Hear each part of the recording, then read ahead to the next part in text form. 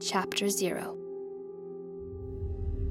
If something concludes without ever beginning, does it ever even exist at all? Or can something that never was still somehow cease to be? Can something only have an ending? This story is not a story. It is but the briefest of thoughts, an unexpected creative spark. The simple product of one free and impassioned night, of penetrating thoughts releasing towards a receptive mind, and of a planting of words upon fertile white space. It was the smallest sliver of an idea that flared up, only to be forthrightly snuffed out. An exercise in exploration, and nothing more. It has no continuation, no hope for finality or resolution, and will never grow into anything more. It exists only as a tiny testament unto itself, a concept without conception. But is a story that isn't told still a story? Or does its completion alone qualify its existence? Does its unwritten nature mean that it never was? And do the thoughts that formulate it count for nothing if it fails to reach fruition? Is this story's existence nullified? Maybe. Would this even count as a story at all? Stories have characters. They have plots and settings, themes and meaning. This has none of those. It's just you and me, conversing in this ambiguous, empty womb. If this fleeting idea had been given time to mature, however, and its grasping tendrils granted a chance to stretch out and fully take root, would it have become something more? Do we limit the formation of these narrative elements to our conscious mind and active involvement? Or rather, do we understand that with time and attention, with nurturing, contemplative care, and the safe spaces we afford them, stories often blossom and grow on their own? Is it different for all of us? How many times have your breakthroughs and answered questions arrived through dreams? This story is not a story. We can decide it's not.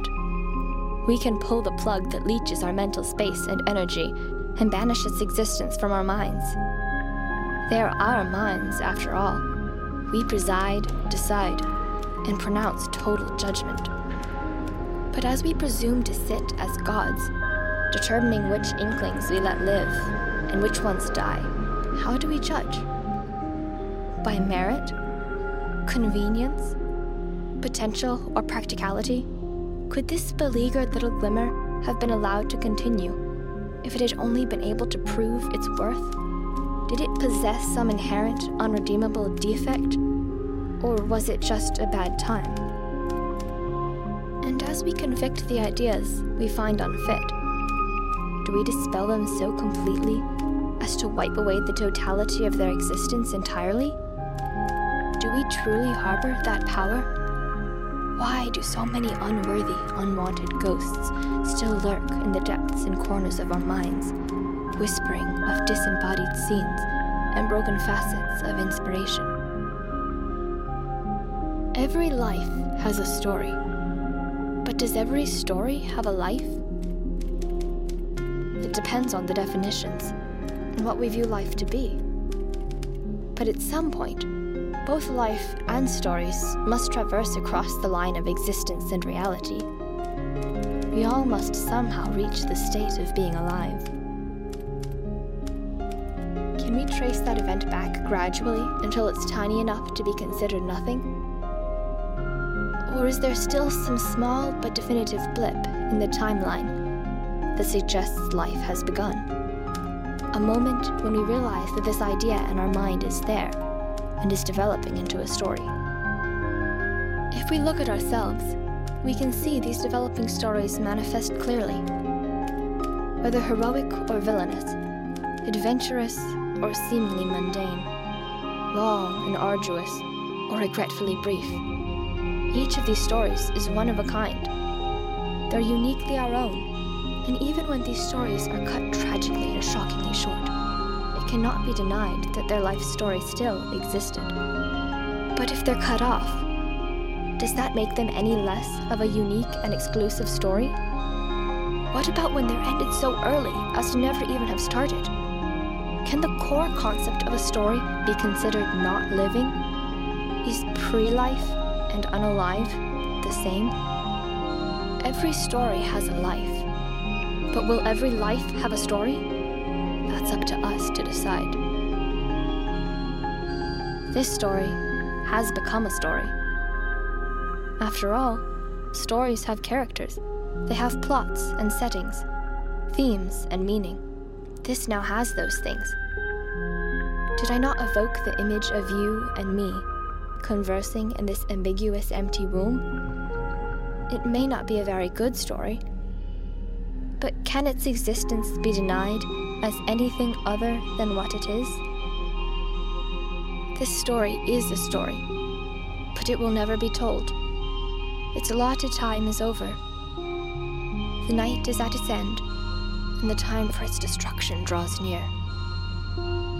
Plenty of other projects and commitments scream for attention, loudly competing for priority in our already overswamped minds.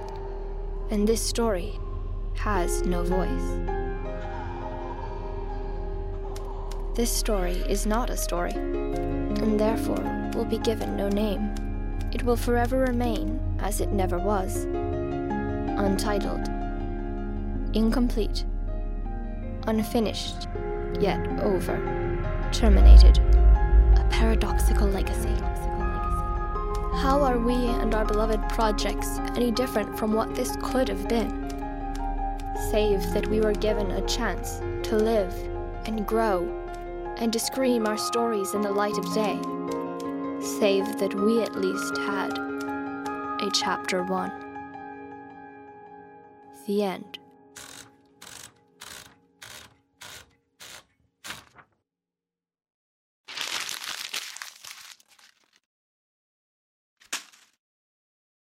Untitled was written and directed by Richard C. Mills and narrated by Kelly Belsky. Sound was edited by Christian Carlson. Music was written and produced by Nights Amore, and artwork was created by Jordan Mills.